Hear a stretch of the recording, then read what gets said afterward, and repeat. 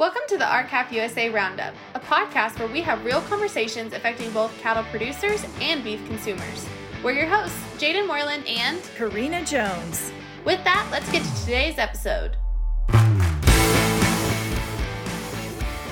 This episode is sponsored by AgRisk Advisors. Headquartered in Greenwood Village, Colorado, AgRisk Advisors serves livestock and farming interests across the country with sound risk management advice. For 15 years, AgRisk Advisors has been providing ranchers and farmers with always reliable service and exclusive decision tools rolled together with practical, trustworthy advice. From the smallest farms to the largest spreads, AgRisk Advisors has extensive experience working for producers like you. Learn how to better protect the legacy and livelihood your family works so hard to earn by giving AgRisk Advisors a call today.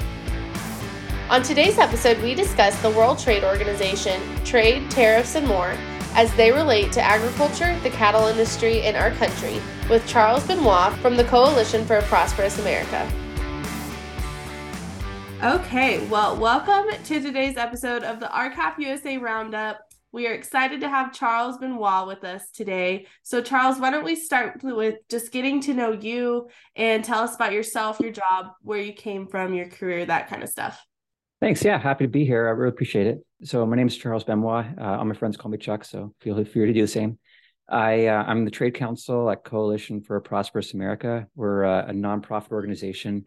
We represent the interest of 4.1 million households through our board and our members, a diverse group of Republicans, Democrats, Independents, Conservatives, Liberals. And, our focus is on domestic producers. A lot of the big trade associations in DC are dominated by multinational, transnational enterprise.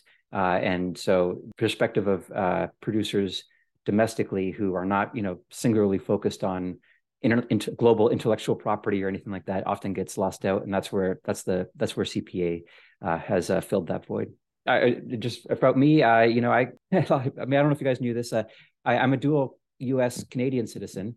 So I actually grew up in Ottawa, Canada. So, kind of the antagonist on this issue, but don't worry, I'm fully on board with American ranchers here. And we can talk more about some of the ironies going on in the U.S.-Canada relationship. But so I grew up in Ottawa, and then I went to college there, Western Ontario. But then I worked overseas. My first job, I finished college in 2005. My first job was in India, of all places. Worked there, worked in France for a year, just teaching English at a French high school. But then, went to law school in the States. And then I think that's where, international trade is kind of a smaller issue in American law schools. But the field is really practiced in two cities, DC and Geneva. And so I was in DC for law school and Georgetown. And being from Canada, international trade is a way bigger issue up there than it is down here. Like international trade is a big chunk of the Canadian economy. So trade disputes are like front page news, whereas here they're only mentioned in trade press. So I was kind of I think predisposed. I'm like, oh, I'm at this grade school in DC and there's all these international trade classes. Almost all of the, all my classmates, almost all of them were actually foreign lawyers from, a lot of them worked for their trade ministry and they were coming over to do a 1-year LLM. So I was one of the only American JD students there. And so, yeah, I kind of started my career in international trade. I worked for, I was really lucky, graduating in 2010. I managed to start working for General Electric. And that was great. That was I say that, if you were just joining the military, that was like being dumped right into the heart of Pentagon. Being in GE's trade office in DC, I got total behind the scenes curtain, firsthand insight into how trade is actually done. They were that company was a big player in trade policy. So, doing a lot of things, but I started to see a lot of problems with rules-based trade. This is not working out for our country. This became very clear to me. I don't, I think I was always a bit a questioner. I never just accepted things at face value, but then when I really got to see how the sausage was made, I was like, wow, this thing is, got a lot of problems. And then, I ultimately was thrilled. I was watching this little organization, Coalition for Prosperous America, had started up, and I think I was maybe the 6th employee. We're about doubled now, and like they get it. And I was, thrilled to be able to like take my expertise and, align it with my principles and join CPA and help them. So that's kind of my story. Well, we're big fans of CPA over here at our CAF. We love working with y'all, and yeah, y'all get it. And so kind of just tell us about kind of what CPA, like what are some of the issues that CPA has worked on? And specifically, I guess what you've helped with there at CPA. Yeah, so I think I've built a little brand. I'm the tariff guy. Tariffs are uh they've become complicated, but they don't need to be. And I do a lot of education on Capitol Hill. We view tariffs are they're the best way to raise revenue. A lot of people don't realize that's how the United States, that's how we funded ourselves for most of our history. We didn't get an income tax. We briefly had a little one in the Civil War, but it was really just in the early 20th century when we started to uh, the anti-tariff forces kind of took over on the Hill, and we swapped to became an income tax nation. I don't think that's good. Income tax really complicates our life. It makes business and everything a lot harder. Tariffs are so elegant. From a compliance perspective, like income tax. I mean, we're in tax season now. It's a huge headache for everybody. For businesses, anyone operating a business knows that it's a huge headache. And it influences like every business decision you make. There's a gazillion credits and deductions you have to think about. And no, tariffs are elegant. They're just very neatly applied to merchandise at the point of entry. You use tariffs to fund your government. You keep the internal market totally nice and liquid. Commerce is free flowing, and we built the greatest economy in the world with a highly protective tariff wall.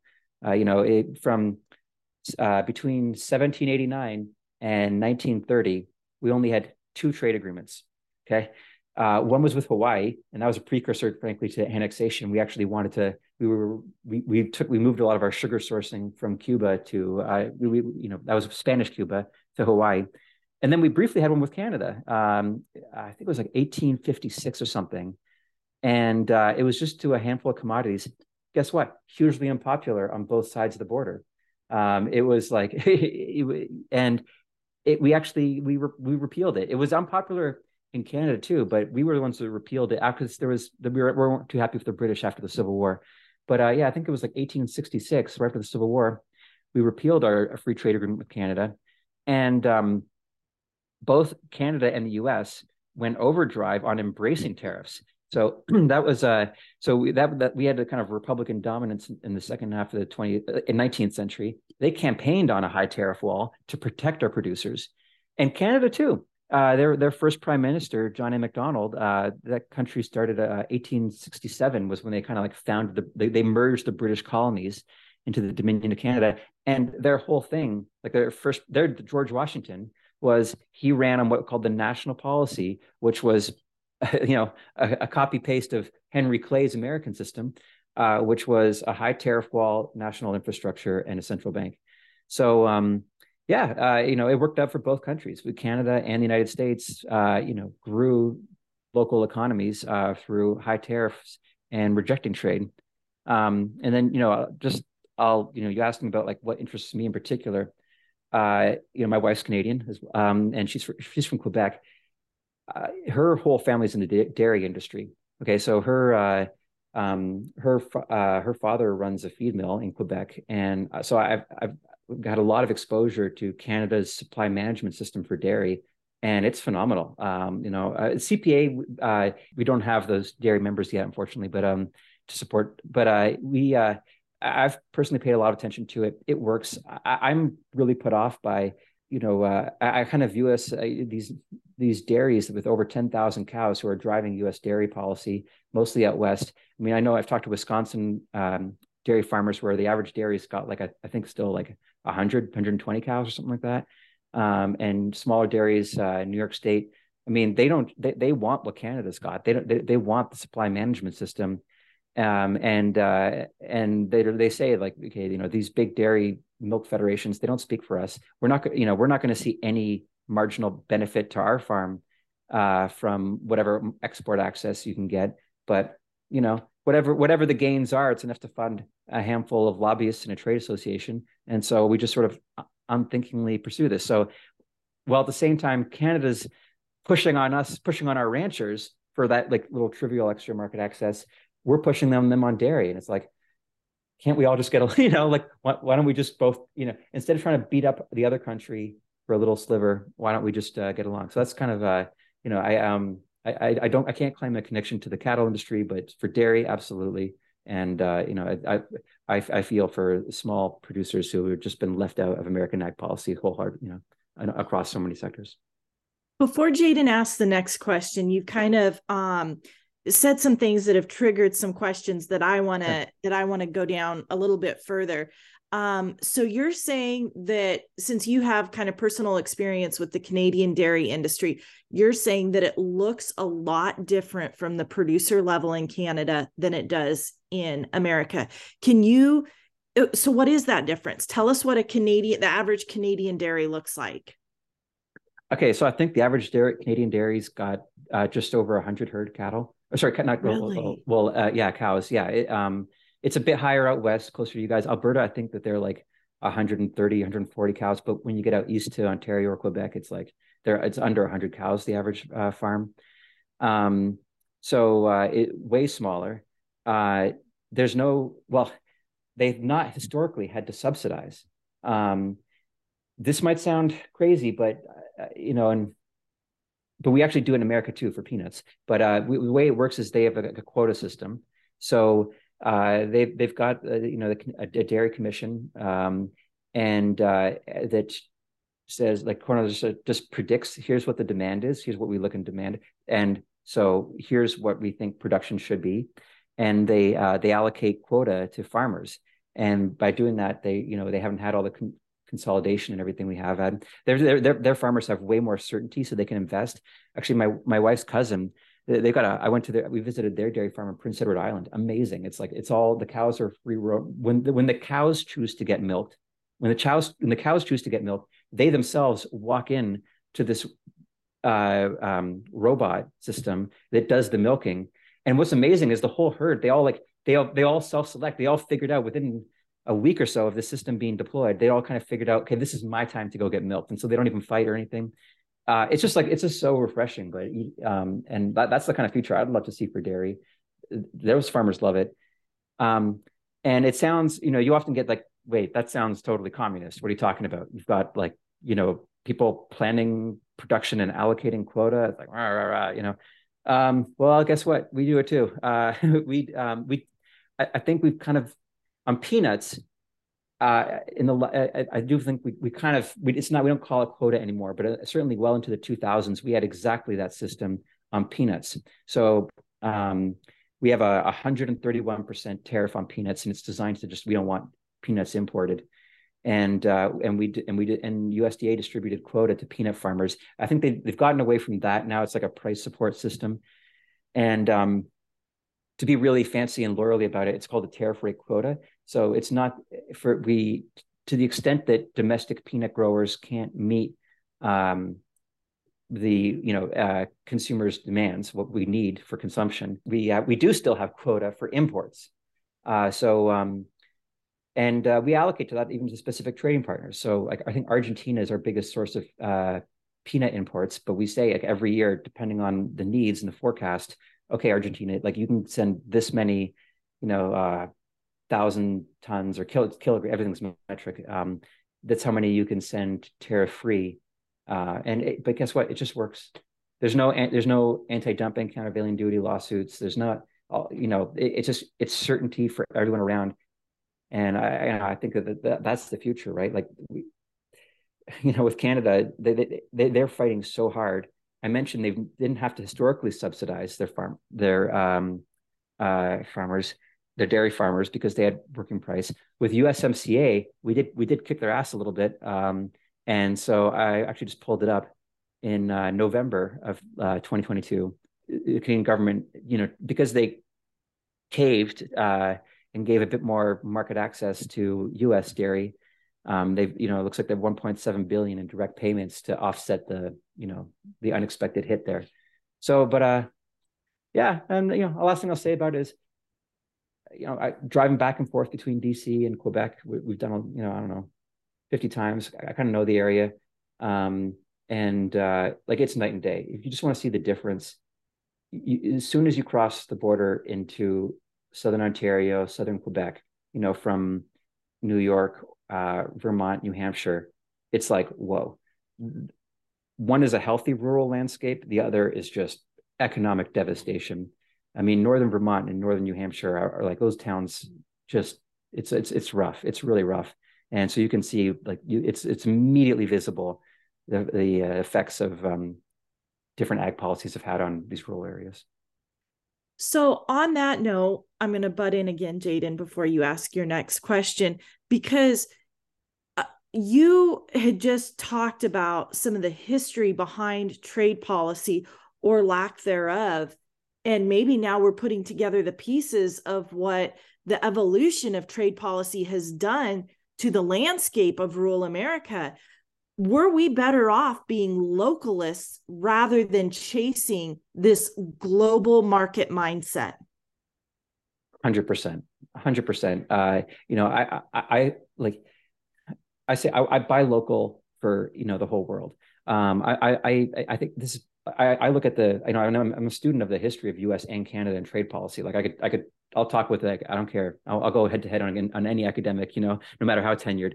I've looked at the primary documents. I've done it, and it was like Canada and the United States got along phenomenally well without trading with each other, and you had like localized supply chains, like more trade. The net effect ultimately is more consolidation, right? And now like things that we'd never thought we'd be consolidated on. New York, the New York Times has that review service, the Wirecutter. They just do consumer reviews of products. I looked up toaster ovens, and it was the best Wirecutter review I'd ever read. They're like, it doesn't matter what brand you buy. They're all from the same factory in China. There's one factory left on planet Earth that makes toaster ovens.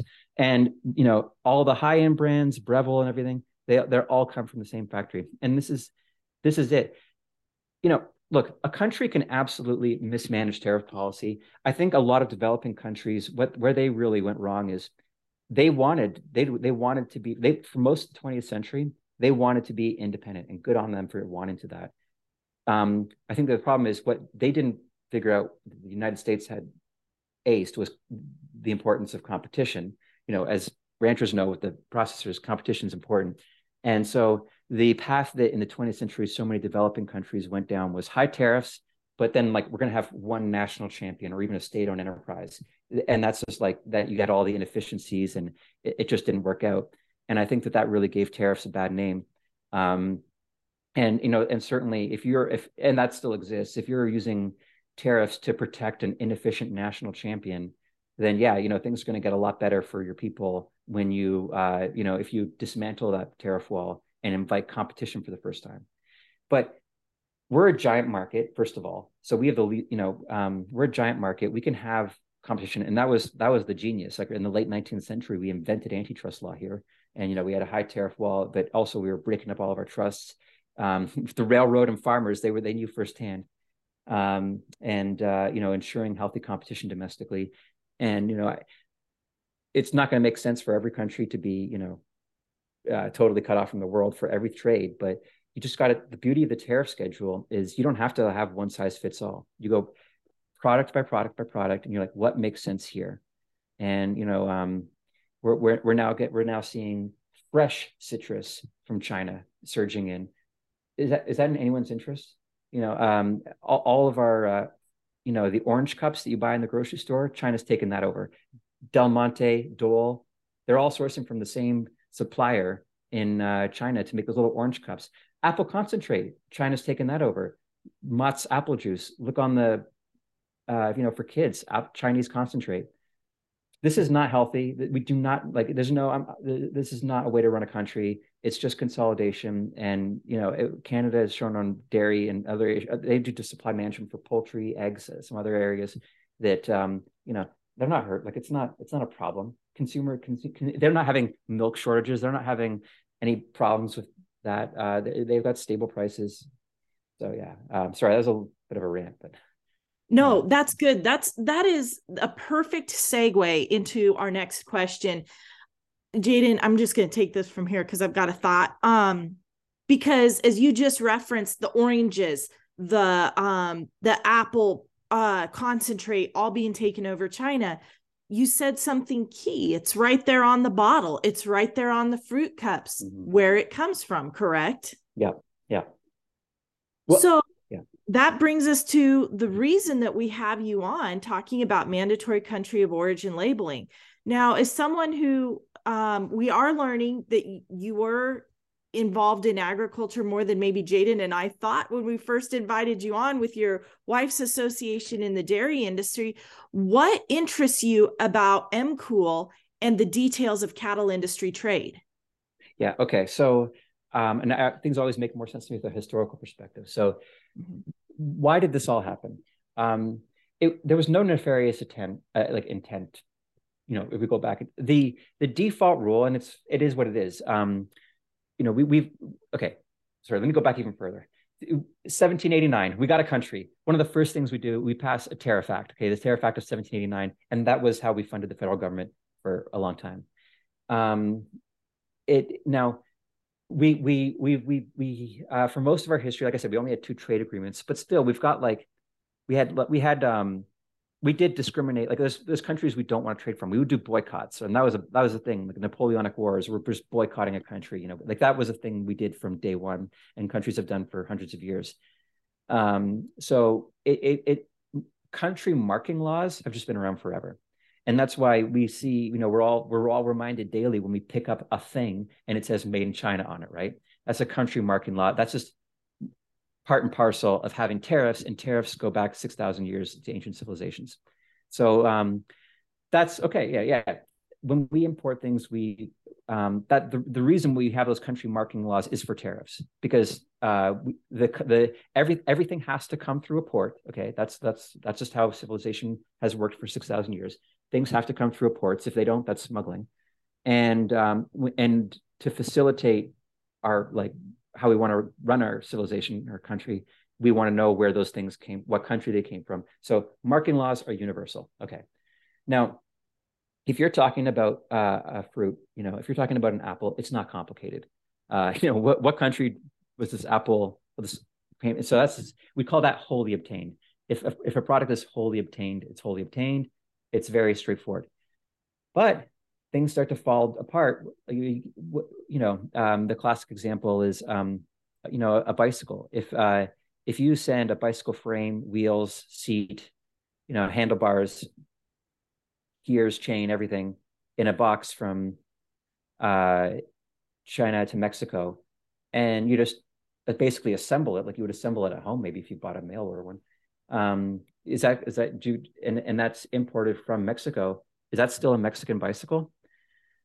So a lot of people say no. And what we've done, the default rule, like if we don't have anything specifically to govern that situation, the default rule is something called substantial transformation. So that's like a key term of art in trade law. And what we say is, for the purposes of the marking law, like made in or product of, like what country, we say it's the country that it was last substantially transformed. Okay. So if you just if all, like for a bicycle, if all of the bike content, was from China and all you did was assemble it, and we would actually not consider that to be substantially transformed. For everything you can imagine now, there's all this jurisprudence, thousands and thousands, I don't know, tens of thousands of, probably tens of thousands of that, maybe, of customs rulings, going back decades and decades, that for every specific product, they're like, okay, we consider that product to have been substantially transformed if X, Y, and Z happened in that specific manufacturing process. Okay, so we've got all of this jurisprudence for everything you can imagine, where we've made a judgment call and said, okay, this is considered to be substantially transformed. Now, let's bring this around to beef and meat. So the default rule was, for a long time, it was no malicious intent, but it was that if you're a slaughterhouse and you're importing beef from Mexico or Canada, that beef would have to be, the crate would be labeled product of Mexico. But then if you slaughter and process it here in America, you've substantially transformed it.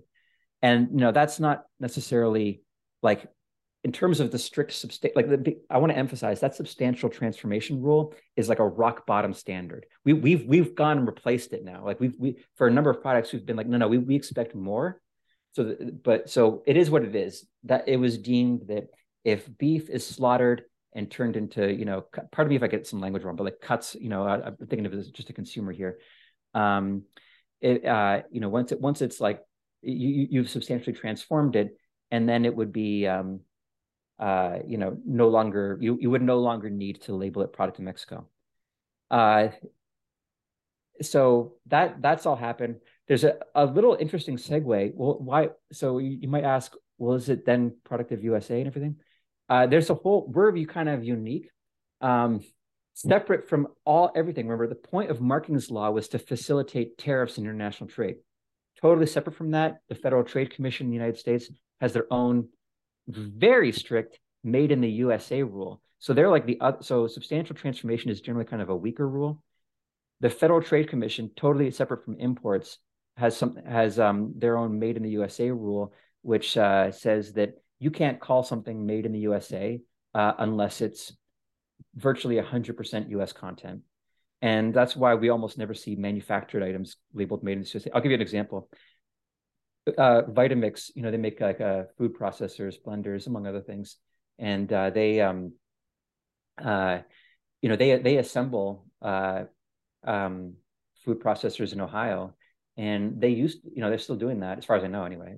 Maybe it's changed in the last few years, but they used to say, a long time ago, made in the USA, but eventually they started to they were missing imported parts, and so they started to use more imported content, and under a substantial transformation basis, they were 100% like that. Like if they exported that blender to Canada, under Canada's rules, it would be product of USA because they substantially transformed and made a blender in America.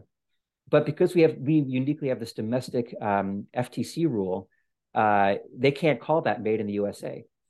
So you just tend to see if you don't see a marking on a manufactured item, that probably means that was actually assembled in the United States, but they don't call it product of USA or made in the USA because they don't want to piss off the US. Pardon my language, sorry. They don't want to upset the they don't call it made in the United States because they don't want to upset. They'll run afoul of the FTC. Okay, so yeah. So I want to stop you right there for a second and ask. So then why is that FTC made in the USDA or made in the USA regulation applying to beef that is being erroneously labeled product of the USA when we know that it's actually able to come in on a boat, be minimally processed, and that label slapped on? Why is the FTC not cracking down on this when it comes to beef? Okay, right. So, and I'll have to brief myself this, but I want to emphasize the FTC for the manufactured items, but let's actually put that aside because now I want to get to the situation with beef because USDA displaces here, right? Like they take over. So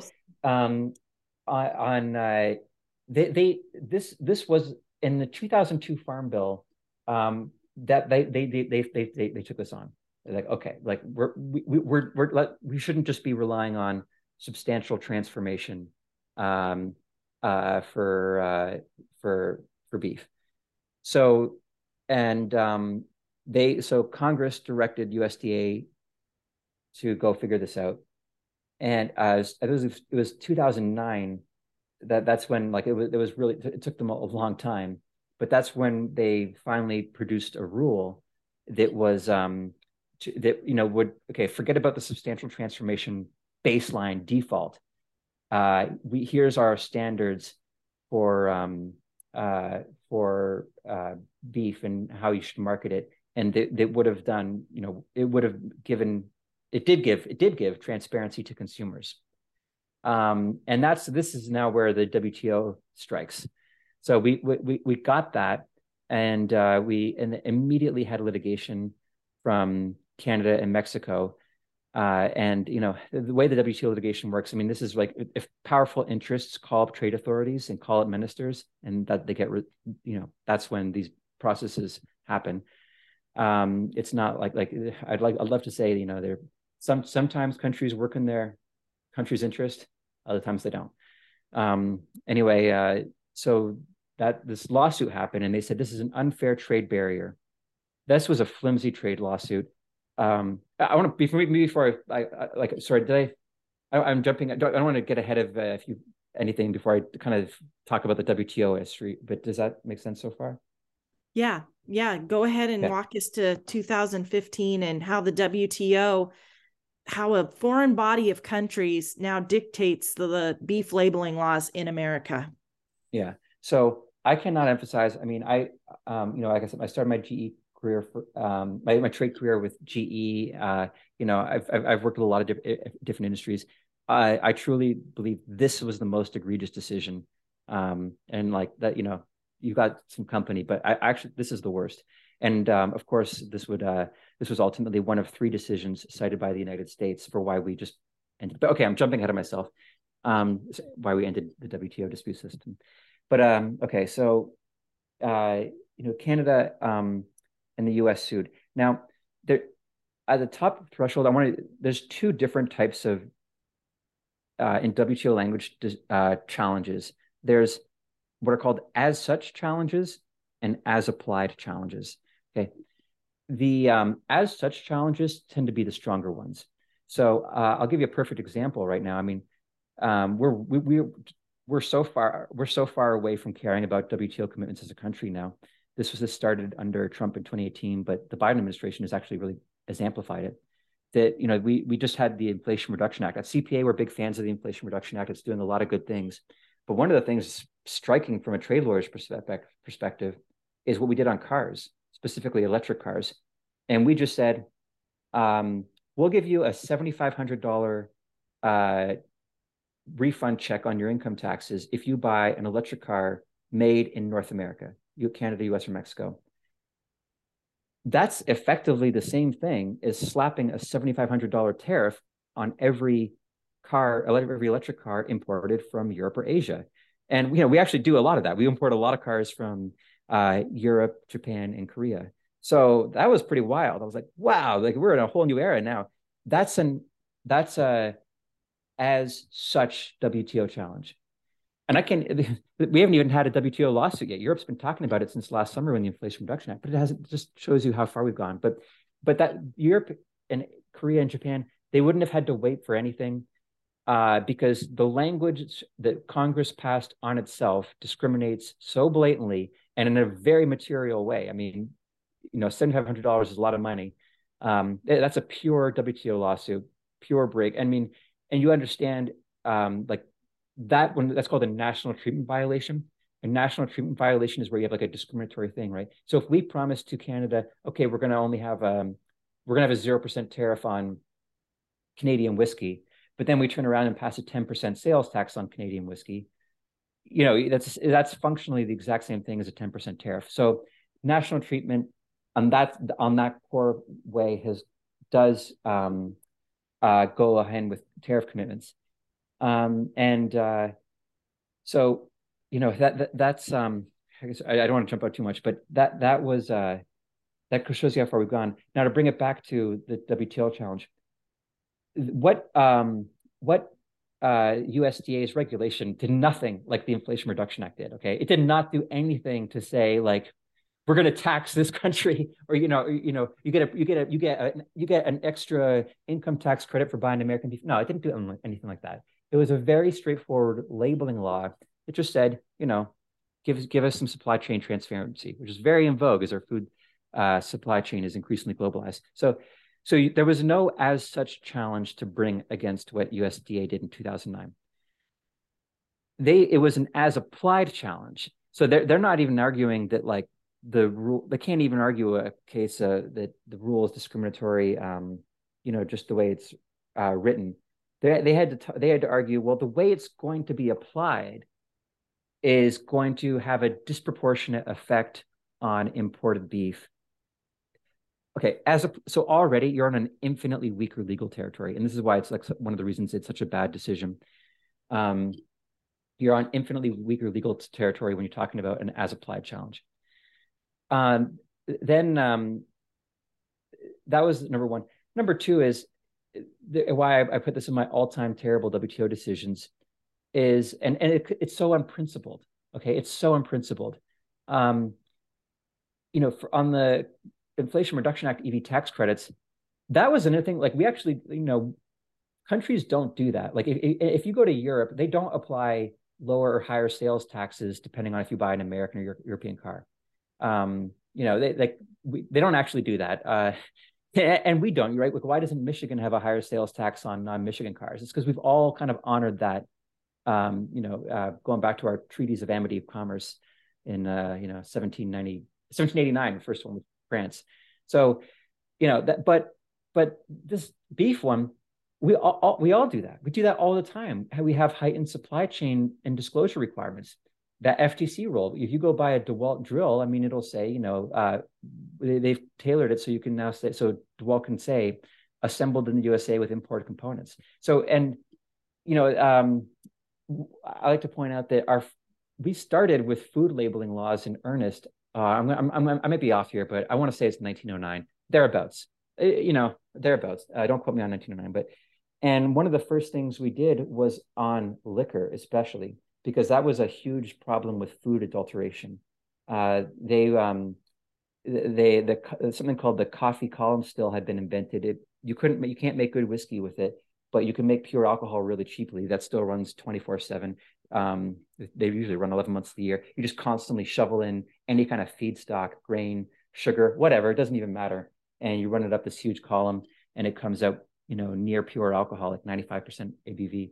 And so when that kind of still was invented, they started like cutting down. It was so like they take a bit of pot distilled whiskey, cut it down with this column whiskey, coffee still whiskey, and then like artificially flavor it. People were getting sick and everything. It was bad news.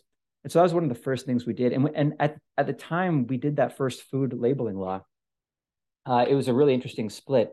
We had different countries, Canada and UK did the same. But we started to like segue off. That was when the bourbon people were like, hey, well, bourbon means something. And bourbon means you've got a 50% corn mash. So at least half of the grain used for bourbon has to be corn. And you have to use a new char barrel. And, for straight bourbon, it's got to be aged 2 years in that new char barrel in the United States. All of that, we've had that law for, over a century now.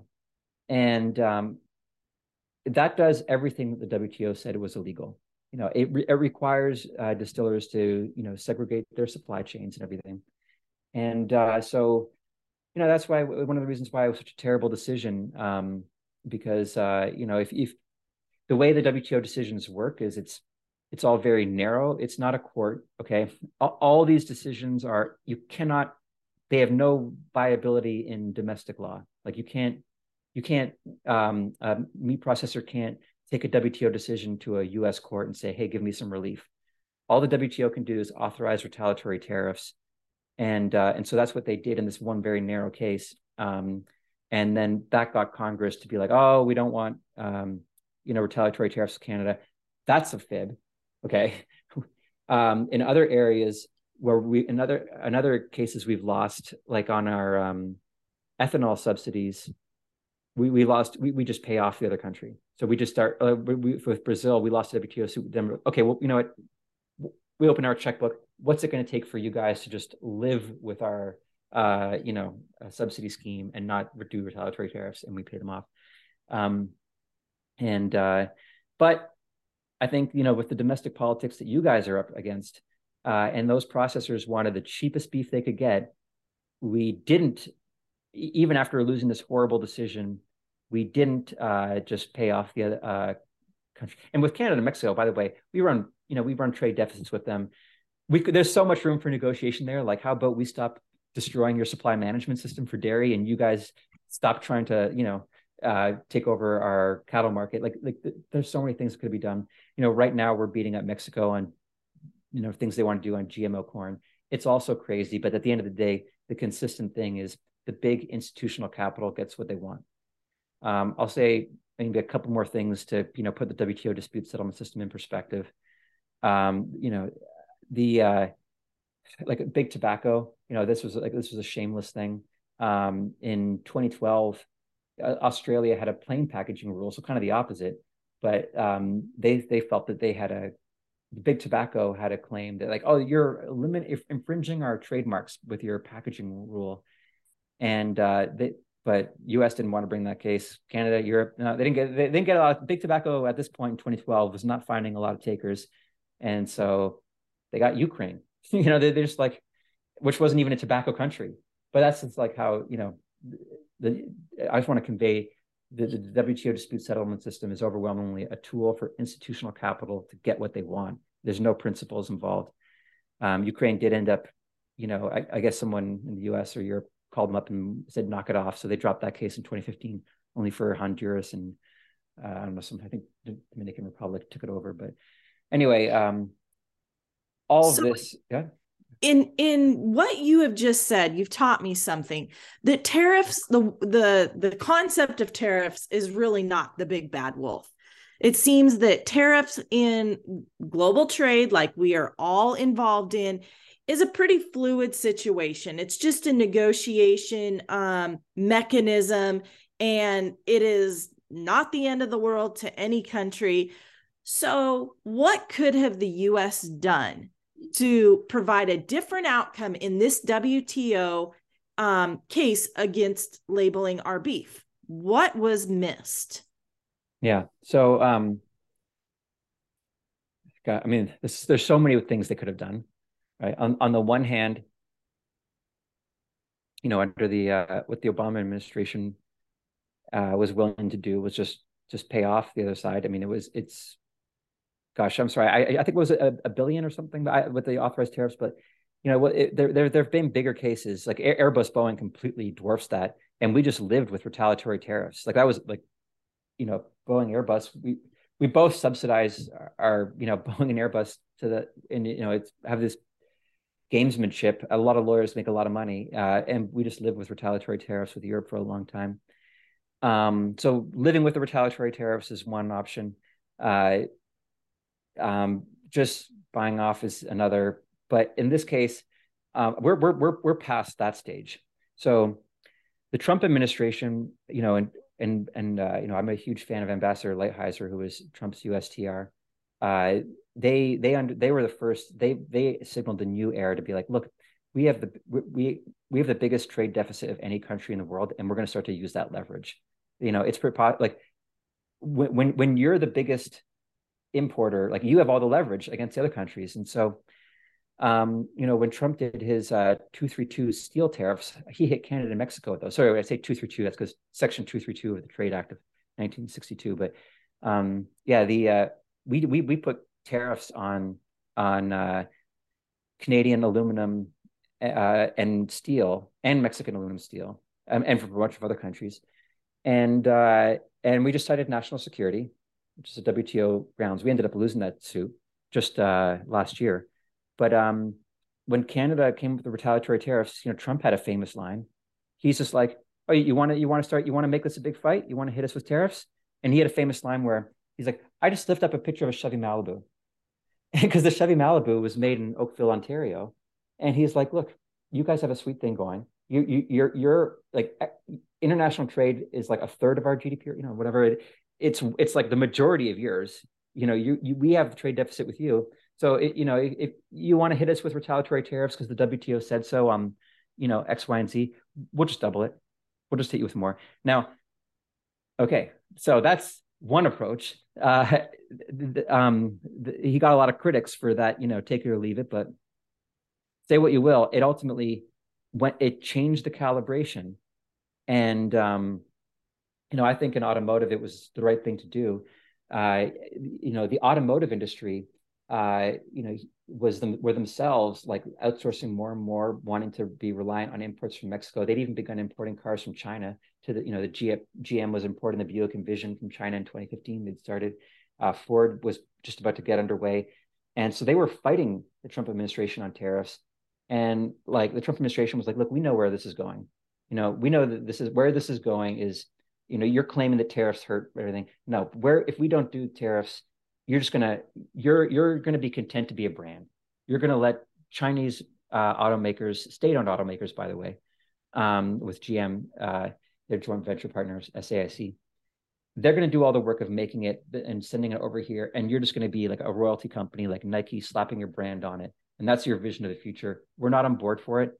So credit to them. They got so much flack for that approach, but they resolved it, and then at the end, when Mexico and Canada recalibrated, like, okay, this is a new world, and they negotiated a settlement that basically said on steel and aluminum, okay, like this is how much we're going to send to you. Like, we're not going to try to keep on pushing and pushing more of our exports so that you have to close more smelters. We're not going to do that. And they're called voluntary restraint agreements. But in 2019, we negotiated voluntary restraint agreements with Canada and Mexico. We've done the same with Korea. And we also like increased our rule of origin standard. We went beyond the substantial transformation. We got this new like melted and poured standard to try to cut out the Chinese content. So we did all these positive things, and it came with the last administration being willing to use the tariffs. But guess what? This is now the Biden administration has doubled down on this. We didn't know. No, like Ambassador Tai was, she was like, okay, that's the best pick, and we're thrilled that Ambassador Tai, she's the Biden administration's trade representative, and the Biden administration have doubled down on that. So those 232 tariffs, I mentioned we'd negotiated a settlement that didn't involve us paying off Canada and Mexico. But there were other countries we hadn't, like Norway was one, for example, and some others. So Norway kept that WTO lawsuit going and won it last year. And the US, the WTO said, sorry, USA, your national security explanation is not satisfactory. We don't buy it. What did the Biden administration do? Told them to go pound sand. Like we're, and exact same thing as the Trump administration. You want to do retaliatory tariffs, we're just going to hit you with double or more. So look, you recognize that you've got you've got the trade surplus, and you shouldn't be complaining when we try to defend a domestic producer, because right now you've got the much better end of the deal. So kudos to the Biden administration. The Trump administration had only told the WTO to pound sand once. And that was on our China tariffs when we lost that case under that administration. But now the Biden administration is doing it more and more. So we lost the 232 tariff case. We lost another case about recognizing Hong Kong as a separate entity from China. Biden administration just says we don't care. And now we just lost a USMCA case on automotive about the rule of origin, because that's another area where we don't accept substantial transformation anymore. So we already did under NAFTA, had a heightened rule of origin standard for automotive. With USMCA, we took it way higher, and we say all these different parts of the car have to be made in the US. We lost a case on like a narrower aspect of that. We're just saying, like, look, Mexico, you send us like, oh gosh, we have like a 10-to-1. I know a 10-to-1 trade deficit with Korea. Mexico, basically, they send us a lot more cars than we send them, and so we just said the same thing, like, look, you've got the better end of the stick. You got to accept our interpretation. And look, I've said all that. So my hope is like this president and last president have been there. We have a lot more work to do in congressional leadership. I'm interested to see, we've got a new House Ways and Means chairman. That's the committee in the House that kind of manages trade and tariffs and whatnot. Senate Finance, I think we've got, we'll see. It's the same olds, and these are very, they've not had the evolution that the last two presidents have had, but we're getting there. And at the end of the day, I don't see why that, or you just would go ahead and introduce that same 2009 rule. It's not getting struck down today. There's not going to be another WTO challenge. Europe's not even willing to challenge at the WTO this $7,500 tax on every car. I mean, it's just a completely different landscape now. So I want to affirm what you just said, because as those of us out in the country are calling our lawmakers and saying we want our beef labeled, and consumers are calling their lawmakers and saying we want our beef labels, and the lawmakers, they're cowering in the corner and saying, oh, but the WTO, they're out to get us. They know in Washington, D.C., that we are at a trade deficit with these countries. These lawmakers know that we have leverage, that they are not executing when it comes to resolving this beef labeling issue that would be massively beneficial to rural America, and to the cattle industry, our largest, segment of American agriculture. And they're basically sitting back on their heels, denying us the power that they know they have, that they could be yielding right now. That everything you said is 100% correct. There's at the end of the day, like your hurdle is not a WTO decision. Your hurdle is the meat processors. Now, I think there's two things. I'm a trade lawyer. I'm not like a lobbying specialist. I do work very closely with our government advocacy folks, but there's one thing you can say, look, there's all these other industries that we recognize that we're a huge net importer, and we've just said, look, this is how it's going to be to the other countries. So steel, aluminum, and now with automotive, solar panels, all this clean energy stuff, the Democrats are doing it, Inflation Reduction Act. You're basically saying our industry is less important than theirs, right? We're willing to, you don't seem too worried about this discrimination, but you're worried about it for us. Come on. Now, that's an argument. I think that there's a lot of people on the Hill that that's going to be a very effective thing, and they're going to have a very hard answer for that. If you've got a Democratic member and they're not working actively to repeal the Inflation Reduction Act domestic content bonuses, you can say, why aren't you upset about that WTO violation? Now, the flip side is, though, you are going to find some members, I think, that I see it too, that are very mindful of they don't want to upset other countries. You say another approach is, look, peanuts have a tariff rate quota.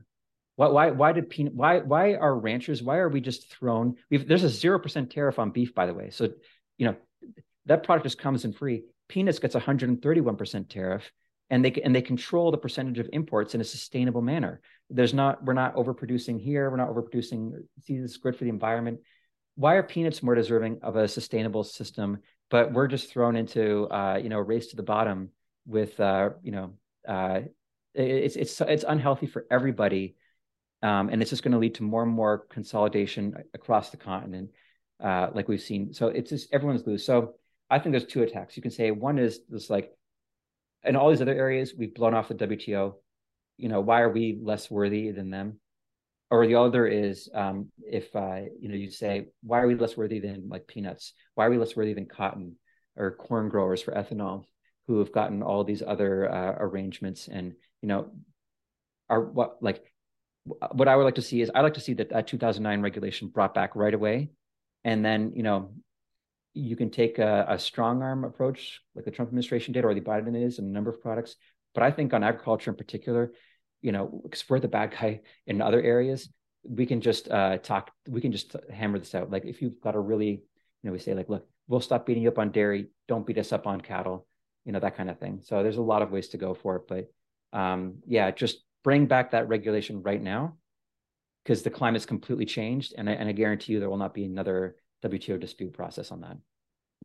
Okay, so I think, you have helped us thoroughly cover this WTO issue, and why DC, the lawmakers should not be scared of it, because basically our trade reps are not scared of it, but they have to be signaled by the lawmakers to do something. So then that leads me to maybe a question that could be a little bit outside of your lane. And so maybe this is more just asking your opinion. Do you feel like reinstating mandatory country of origin labeling on our beef is the leverage maker for our cattle industry, our domestic cattle industry, so that we don't become reliant on government subsidies, so that we can let the American consumer place the fair value on our domestic beef at the grocery store and support us there.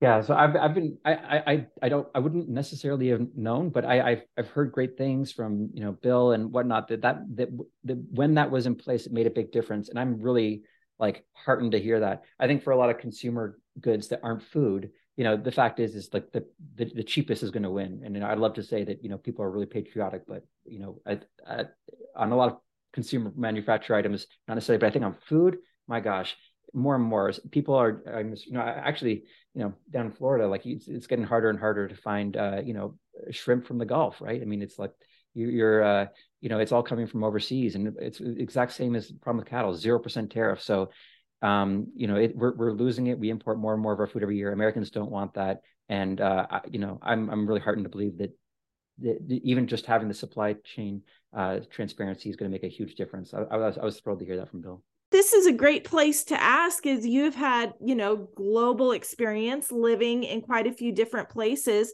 What have you seen in beef labeling in other countries? So, I mean, India, right? Like, not a big beef country. It's quite the opposite. In France, they've got a totally different approach. It's it's actually a big trade dispute. Europe's got what they call geographical indications. They use legislation, EU legislation, so it's like controlling across the whole of the EU. I don't know, like hundreds and hundreds of food items now, where they say, I mean, the classic is champagne, right? Well, if champagne, it's got to be from champagne, and a lot of Americans are familiar with that. But they've got that for hundreds of products. Camembert cheese, like all, you name it. I mean, it's so deep. In the United States, we claim to, traditionally we've claimed to be totally opposed to this. So we don't like this. But never mind. But we totally do it for bourbon and half for over a century, and now we're doing it for wine. We've got rulemakings all over the country now. We're copying. So in booze, we've totally adopted the European model of controlling for appellation, right? And that's why you see on all these wines now. Those are by law defined terms. You can't muck about if you say if you put county in California, your grapes are from that county. So I mean, and I like it. I think it's great. Europe, we on a lot of crops, we're the China of the world, and I hate to say it, but like in steel and everything, China they way over subsidize, and then they just need to dump product on the overseas market, and they make way more steel than they can use, and so they just sell it below cost overseas. And unfortunately, on too many crops, that's us. We never, I think due to, the Great Depression, we had all these federalism concerns. It was a lot harder for us to roll out supply management and agricultural support systems than it was for most of the developed world that were able to do it. And so we've kind of been an outlier. And our solution is to just throw more and more money at a problem, which leads to overproduction, which leads to consolidation, and which leads to like dumping on overseas. So yeah, Europe, I'm actually a big fan of their geographical indication system. I call us out when we claim to be opposed, but we use it for, wine and spirits big time.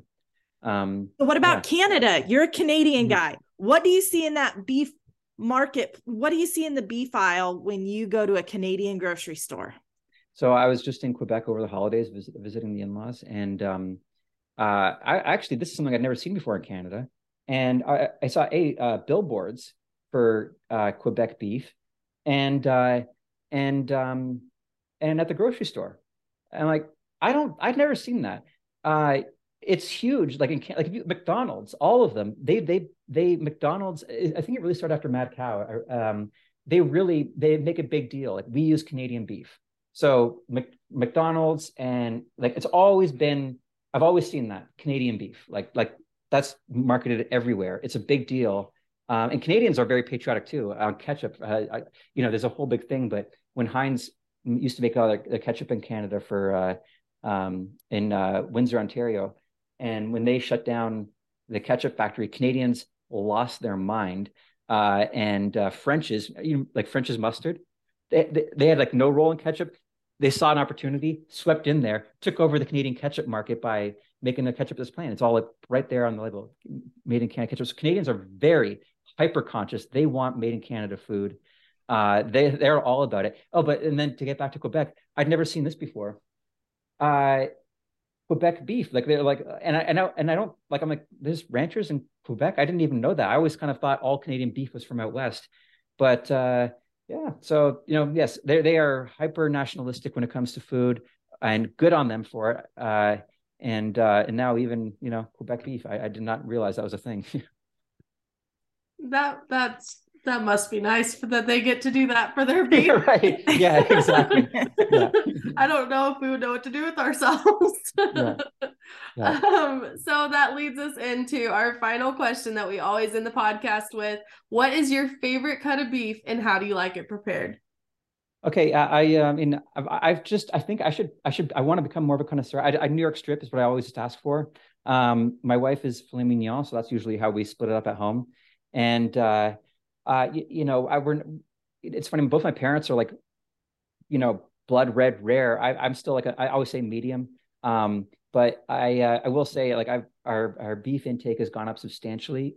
Just in the last couple of years, I'm one of the many Americans that kind of discovered like low carb lifestyle. And I actually I lost 30 pounds in about a month when someone was just like, hey, you should just try this. And I'd eaten cereal my whole life, every morning. Anyway, I went low carb and I always thought like, oh, is steak, like, oh, that's kind of like bad for my heart or something. Like I didn't know. I switched it up. Now we're having steak every week, loaded up with butter, salt, and pepper. And I've never felt healthier. Yeah, proud to say my beef intake has gone up 10 times at least. Okay, anything else you want to add before we jump off? I'm really looking forward to working with Bill, and I think that just as 5 years ago we were like that we had a lot of headwinds. Now I think we're the expression, I think we're behind the Overton window. Like this is now a very doable thing, and we gotta make this happen. I know it's a farm bill year, so anything I can do to support Bill and you guys, because I'm passionate about this issue, and I think you've got all the wind at your back. I look at seafood too, what's going on and all the new supply chain and systems. We're the era of like, we're going to throw our, food producers into direct competition with the whole world and not really care where our food comes from. That's done. And now we don't even care about the WTO anymore. So, which is great. So I'm feeling optimistic and looking forward to working with you all. Thank you, Charles, for joining us today and sharing your insights with our audience. It's time to make it known that the WTO does not stand in the way of mandatory country of origin labeling on beef. And it's time to get some action in Congress on Senate Bill 52, the American Beef Labeling Act. Call 202-224-3121 to speak with your senators and representative today. For more information about mandatory country of origin labeling, visit labelourbeef.com. Stay engaged in the conversation and give us a follow at RCAPUSA on Facebook, Instagram, Twitter, LinkedIn, and YouTube. Thanks for listening to today's episode of the RCAP USA Roundup. To learn more about RCAP USA, visit our website, www.r-capusa.com.